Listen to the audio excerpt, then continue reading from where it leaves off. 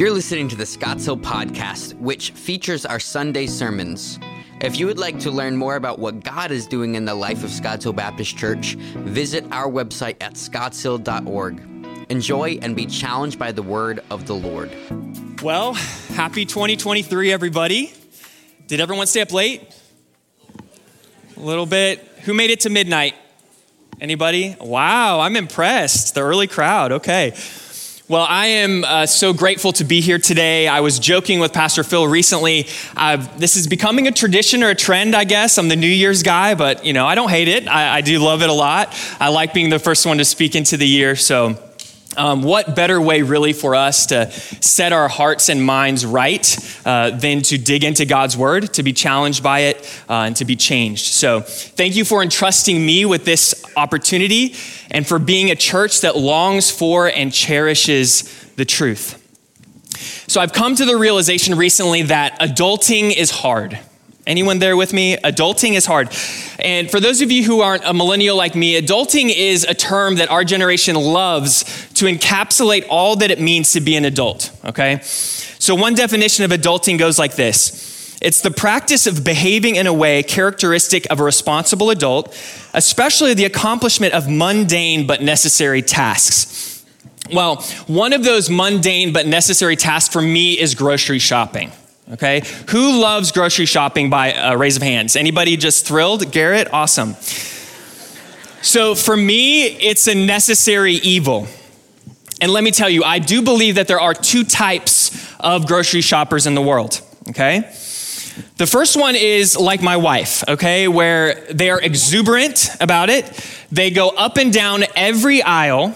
They pick whatever they want off the shelf and they just put it in the cart without a second thought. And then there's the second type, of which I am the foremost, where every new purchase is actually a moment of crisis with an internal monologue going something like this. Now, Ryan, I know you love those peanut butter pretzels, but do you need those? How many do you have left at the house? Should you take a break from eating those? Is it a wise choice considering the quantity? Is there a healthier option? How does the cost today reflect inflation in the food market? Should I buy somewhere else? What risks will I accrue by buying these? And by the time my blood pressure is out there and my self-talk is done, my wife has added 5 more things into the cart with a smile.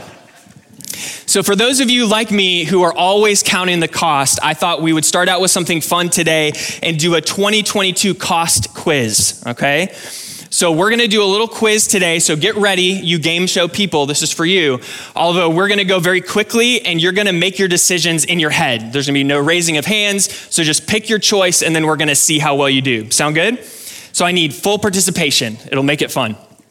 So here's the first question. This is reviewing this past year in 2022. Where was the most expensive city to live in 2022? So just think in your minds for a moment. We got Los Angeles, London, New York, and Singapore. All right, think about it. All right, what's our answer? Okay, I know that seems tricky. I'm sorry. This is the one that there was a tie. Actually, in 2022, there was a tie. The most expensive cities, New York and Singapore, were the same. Okay, who got that right? Anybody get one of those or both? Wow, very good. Okay, number 2. What was the average home purchase price in the U.S. in 2022? There's some numbers for you.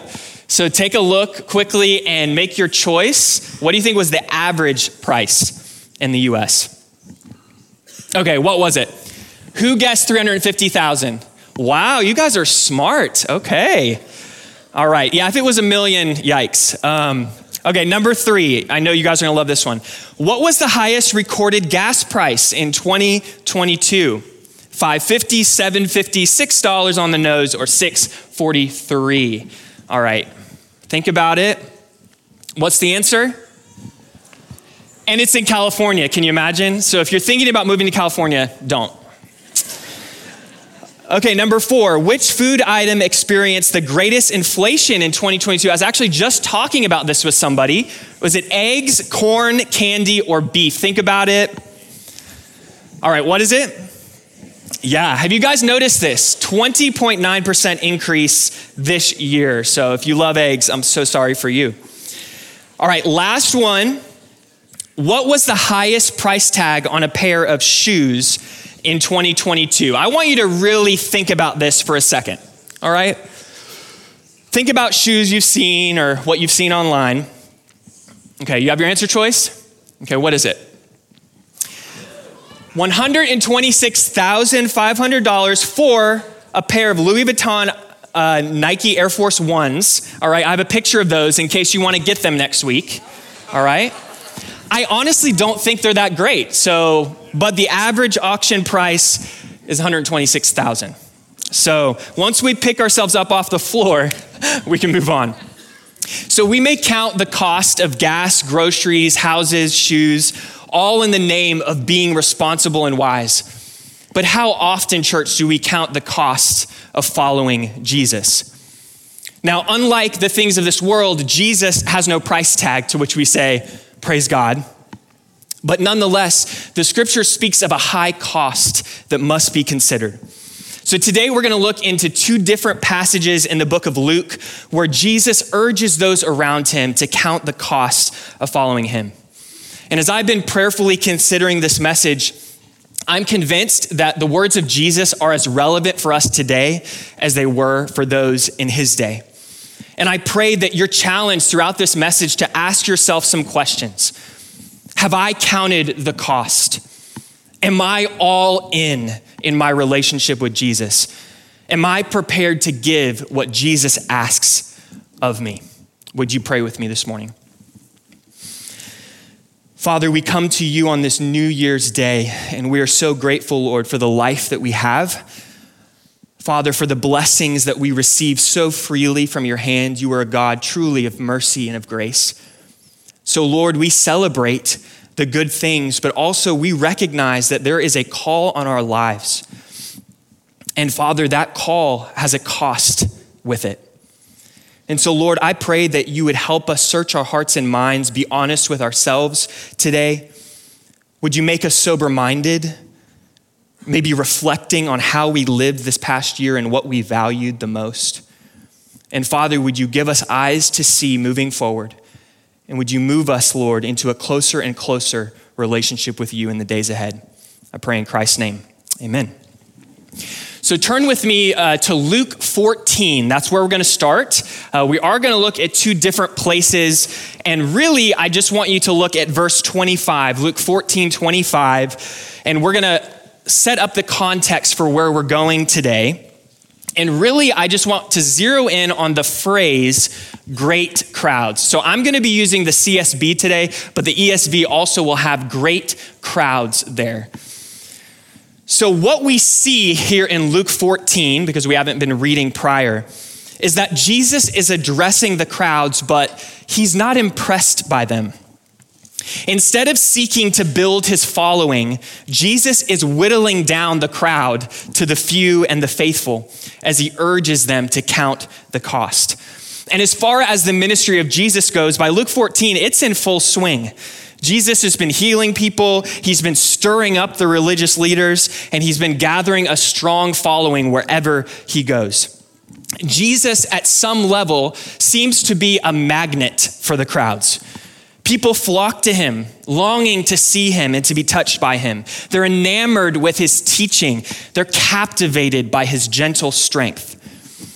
If we were to use today's modern standards for celebrity pastors, Jesus would be milking this. Crowds coming to him, longing to listen to him, willing to travel with him. By today's standards, Jesus had it made. All he needed was to keep the miracles coming, keep the love flowing, keep the words charming. But as we'll see, this isn't the case, is it? Jesus did not revel in their attention, and he did not bask in the praises of people. This is because, unlike us, Jesus is a soul searcher, not a people pleaser. Jesus was not fooled by the crowds, and he wasn't charmed by their superficial affection. Why? The question is why? I believe John writes and tells us clearly in John chapter 2, While Jesus was in Jerusalem during the Passover festival, many believed in his name when they saw the signs he was doing. Jesus, however, would not entrust himself to them, since he knew them all, and because he did not need anyone to testify about man, for he himself knew what was in man. You see, Jesus knows the heart. He's not impressed by outward claims or appearances. Jesus is able in an instant to winnow away all the pretense on the outside and to get down to the bare bones truth. There are so many illustrations I could show you in the scripture of this, but humor me just for 3, okay? You can listen in, you can turn to these, or just listen as I describe these common interactions that Jesus had with people that shows that he knew the heart. So first one I want to share, John 3, Nicodemus, the chief Pharisee, comes to Jesus in the cover of night with veiled intentions. As Nick beat around the bush, Jesus drove the nail straight into his heart. Nicodemus, you're not even alive. Everything that you've done in life is of the flesh, not of God. You are completely unaware of what true wisdom is, even though you claim to be the teacher of Israel. That's because Jesus knew what was in Nicodemus.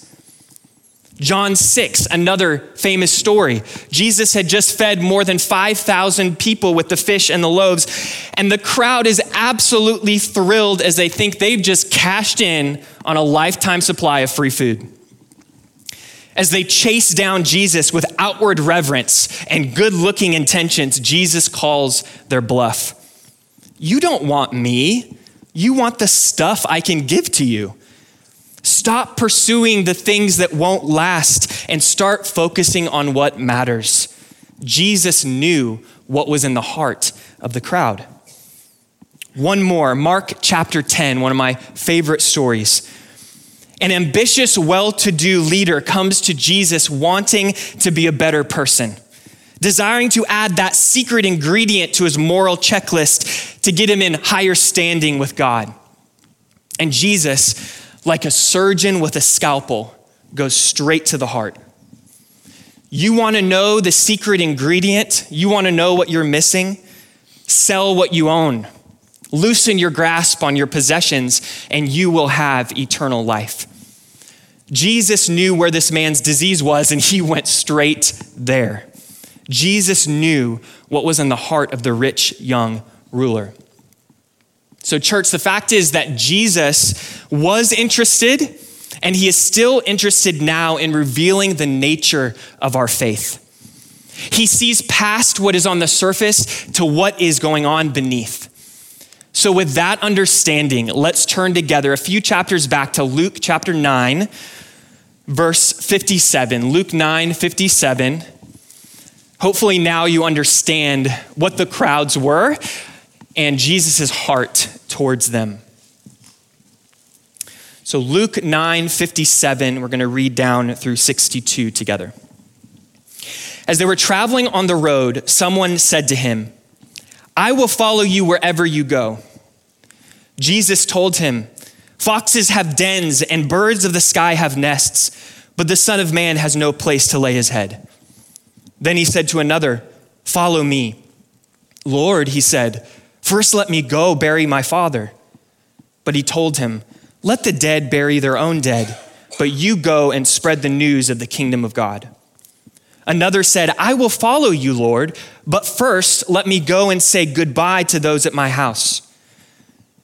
But Jesus said to him, no one who puts his hand to the plow and looks back is fit for the kingdom of God. So like in Luke 14, the crowds here are excited about Jesus.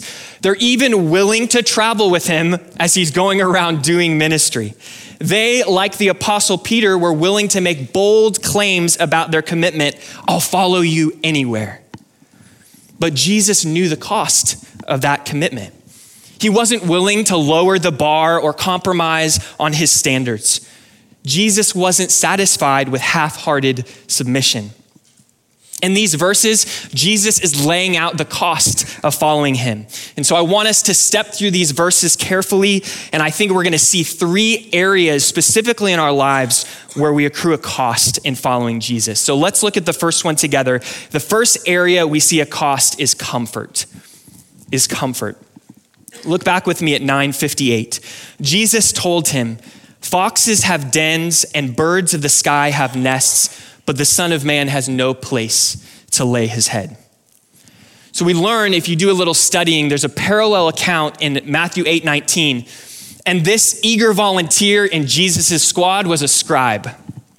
Scribes were the dignified experts of the law who spent their time handling the official documents and the contracts.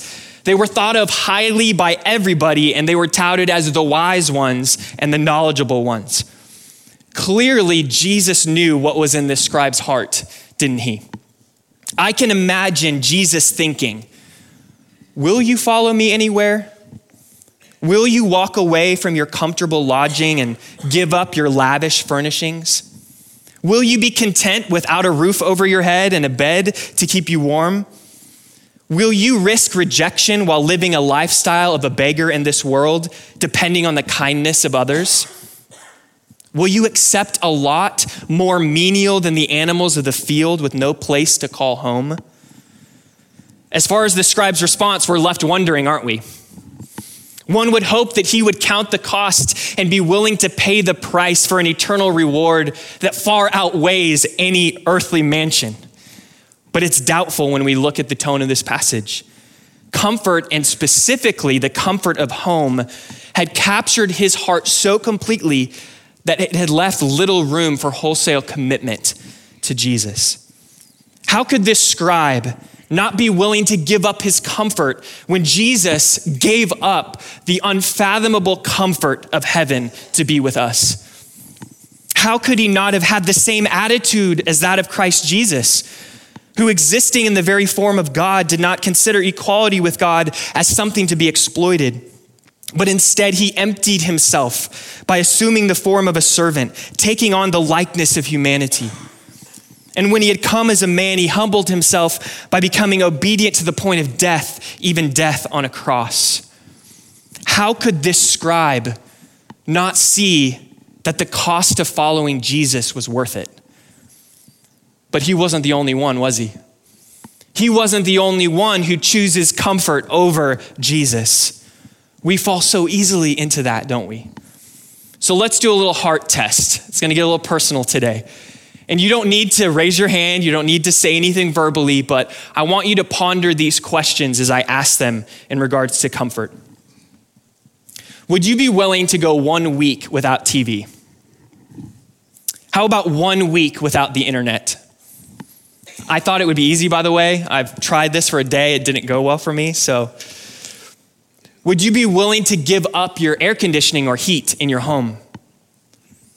Would you be willing to give up your smartphone? Would you be content if while you and your family were away, your house burned to the ground with all the things in it? Jesus told him, "Foxes have dens and birds of the sky have nests, but the Son of Man has no place to lay his head." Church, if we're holding on to our homes and our earthly comforts more than Jesus, we've not accepted the cost of following him. And while Jesus might not ask us personally to give up everything we own like he did for some, he does ask us to count the cost and to hold nothing closer than him. Remember the words of Jesus in the Sermon on the Mount. "Don't store up for yourselves treasures on earth where moth and rust destroy and where thieves break in and steal. But store up for yourselves treasures in heaven where neither moth nor rust destroy and where thieves don't break in and steal. For where your treasure is, there your heart will be also." So we see a cost here in the area of comfort, but we also see a cost in the area of riches. Look with me again at verses 59 and 60. Then he said to another, "Follow me." "Lord," he said, "first let me go bury my father." But he told him, "Let the dead bury their own dead, but you go and spread the news of the kingdom of God." So unlike the scribe, unlike the first man, this man, he experienced a great honor. He was called by Jesus himself to follow him. Jesus extended an invitation and he desired a complete commitment. However, there was something else on this man's mind. When we look at this man's request, we may be confused. I was confused when I first looked at this, and I'm thinking, he's being tenderhearted. He's being compassionate. He wants to go show compassion to his grieving family. But actually, this was a common phrase used at the time, meaning, let me wait, Jesus, until I get my inheritance. In other words, this man is requesting a deferral on Jesus' invite until he's secure with a backup plan. If this whole following Jesus thing fell through, he wanted to be sure to have the means to get himself out of it. Jesus' response is stunning. He says, let the dead bury their own dead. Literally, let the world, or the spiritually dead, take care of the things that relate to them, or the mundane things of life. This man was being called to something greater. And if he were to follow Jesus wholeheartedly, he couldn't be tied to future plans or false assurances. He was not to get stuck in the mud of earthly ambition. Instead of focusing on money, Jesus was calling this man to focus on the message of the gospel. And just like for that man in the first century, it's true for us as well.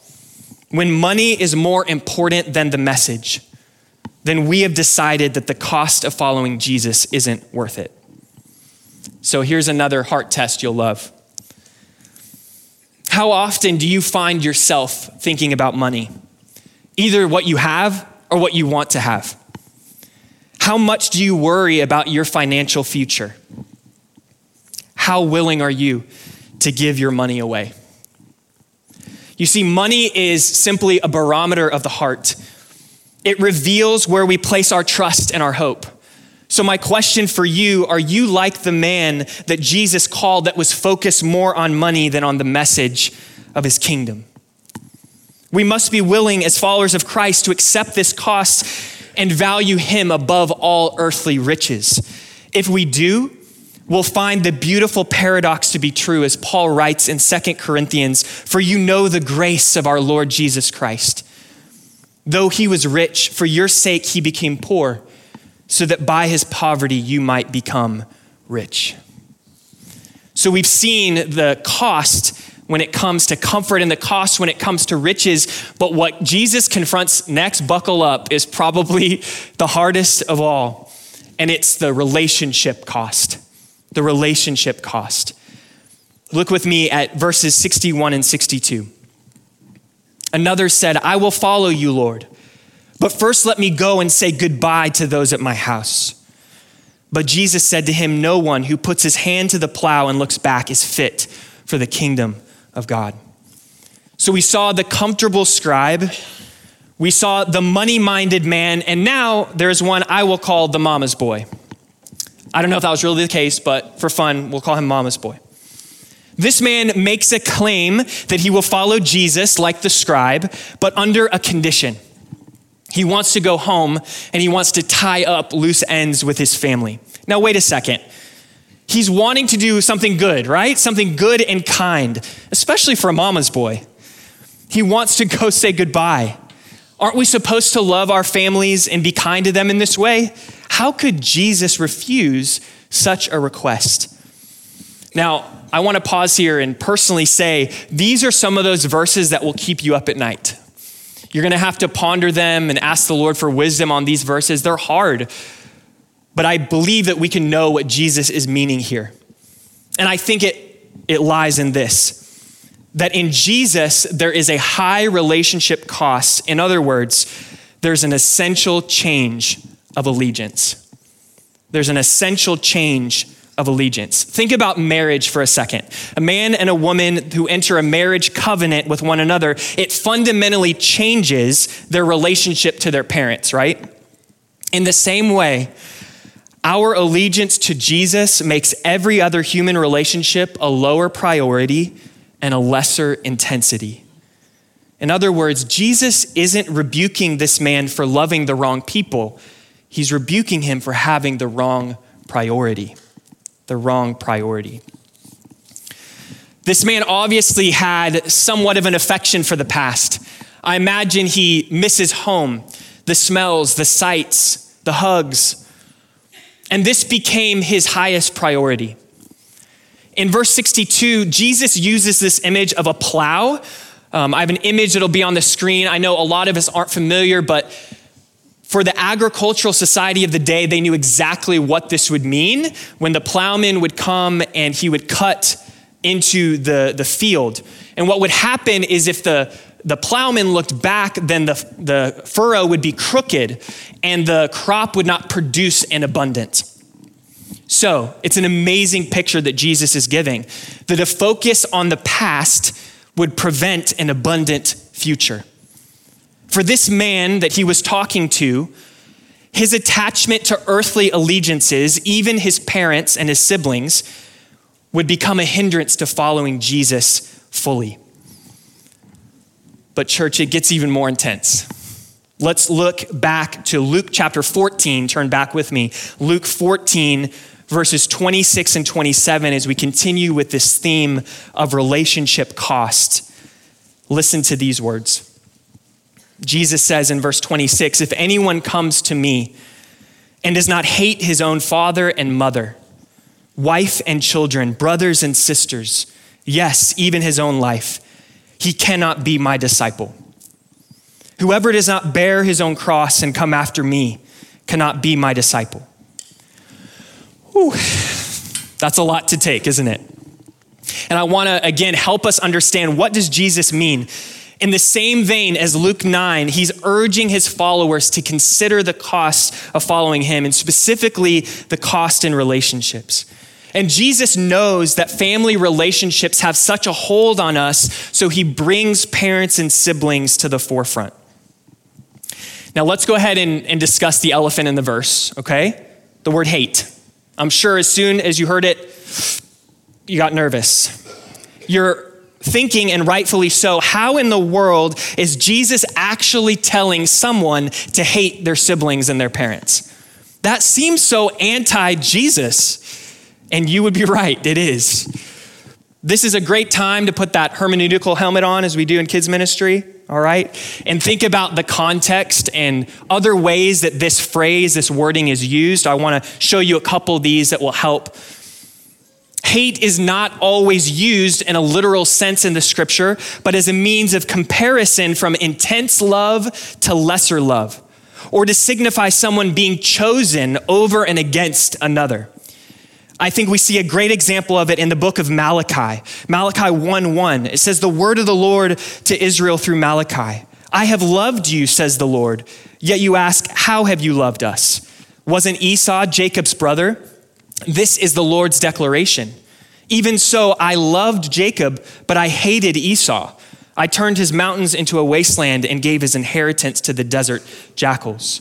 So here, hate carries the idea of not being chosen or not being preferred.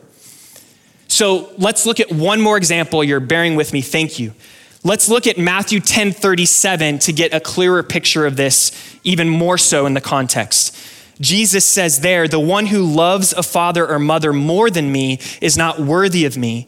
The one who loves a son or daughter more than me is not worthy of me." So with this in mind, sometimes I like looking at other translations because it sheds different light on the verse. And I think the New Living Translation in Luke 14:26 helps us see this. It says in the NLT, "If you want to be my disciple, you must, by comparison, hate everyone else. Your father and mother, wife and children, brothers and sisters, yes, even your own life. Otherwise, you cannot be my disciple." There it is. Our love for Jesus must be so great that it looks like hatred towards everyone else. There can be no close seconds in our affection. Our allegiance to Jesus must make it seem like we're indifferent towards other relationships by comparison. I'm reminded of Paul's words in 1 Corinthians 7. "This is what I mean, brothers and sisters. The time is limited, so from now on, those who have wives should be as though they had none. Those who weep as though they did not weep. Those who rejoice as though they did not rejoice.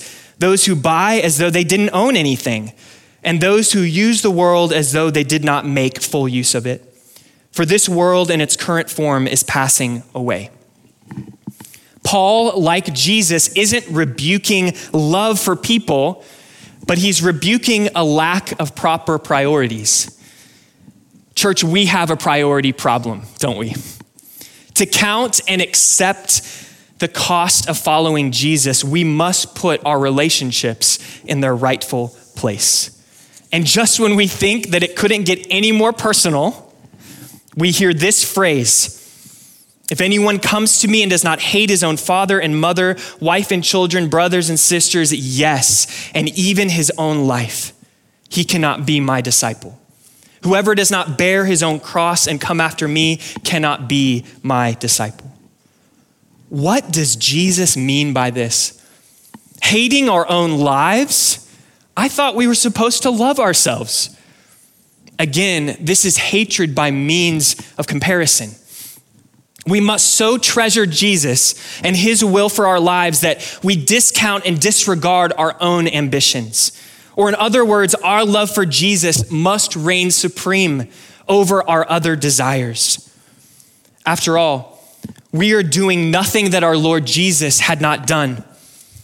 He so treasured the Father that he hated his earthly life unto death on a cross. He counted it a joy to please his Father and to accomplish his will, even at ultimate cost to himself. He is only calling us, brothers and sisters, to walk in his footsteps and to count the cost. So here's the burning question.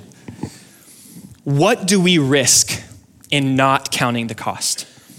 What does it look like to not consider these things that we're talking about this morning and take them to heart? Well, I love the Bible for so many reasons, but here's one of them. The Bible tells us, it explains in the next verses, what is the risk of not doing this, not considering and counting the cost. So I'm going to let the scripture speak to us. Jesus tells us in the following verses two main things, and I think the story he tells illustrates it. First, if we don't count the cost, our work will be foolish. Read along with me here, Luke 14:28. For which of you, wanting to build a tower, doesn't first sit down and calculate the cost to see if he has enough to complete it? Otherwise, after he has laid the foundation and cannot finish it, all the onlookers will begin to ridicule him, saying, this man started to build and wasn't able to finish. Or what king, going to war against another king, will not first sit down and decide if he is able with 10,000 to oppose the one who comes against him with 20,000? If not, while the other is still far off, he sends a delegation and asks for terms of peace. In the same way, therefore, every one of you who does not renounce all his possessions cannot be my disciple. The way that Jesus states this makes it seem like an absurdity. It puts the person who neglects counting the cost into the category of a fool. Why? Because the one who does not count the cost does not reap the reward. The one who does not count the cost will not reap the reward. So we see the importance of counting the cost in that way. But secondly, if we don't count the cost, our witness will be futile. Look at these words, verse 34. Now salt is good, but if salt should lose its taste, how will it be made salty again? It isn't fit for the soil or for the manure pile. They throw it out. Let anyone who has ears to hear listen. There's nothing to be gained, church, by being ignorant of the cost of following Jesus.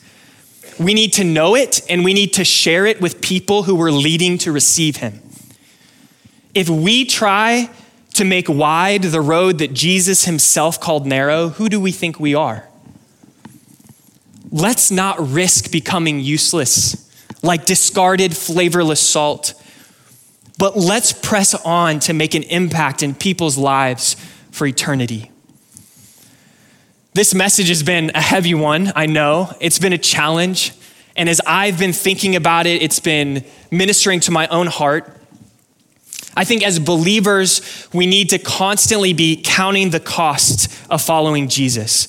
We need to accept the ways that Jesus is reclaiming areas of our lives, or calling us to repent of the ways that we've clung to comfort, to riches, and to earthly relationships. We need to embrace the hard road that we are on as the one that leads to eternal reward. And for those of you who maybe don't know Christ, who don't have a relationship with him, I believe today is a call to count the cost and to see the eternal reward for following him. In closing today, I want to read you something very special to me. It's from a woman named Amy Carmichael. I don't know if you're familiar with her. She was a missionary in India at the turn of the 20th century. This is a poem that I actually have taped directly over my desk at home. So I look at it every single day, and it's been such an encouragement to me whenever I'm having weeks or days where I feel weak spiritually or I need to be encouraged. So as you consider this message and what this message means, I pray that these words would minister to you in a similar way. From prayer that asks that I may be sheltered from winds that beat on thee, from fearing when I should aspire, from faltering when I should climb higher, from silken self, O captain free, thy soldier who would follow thee, from subtle love of softening things, from easy choices, weakenings. Not thus are spirits fortified, not this way went the crucified. From all that dims thy Calvary, O Lamb of God, deliver me.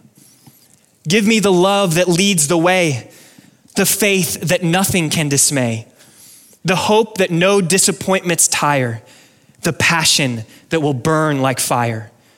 Let me not sink to be a clod. Make me thy fuel, flame of God. Would you pray with me? Lord, these words resonate in our hearts and our minds. Father, we do not want to sink to be clods on this earth, but we want to be your fuel, Lord God. We want to burn with passion and desire.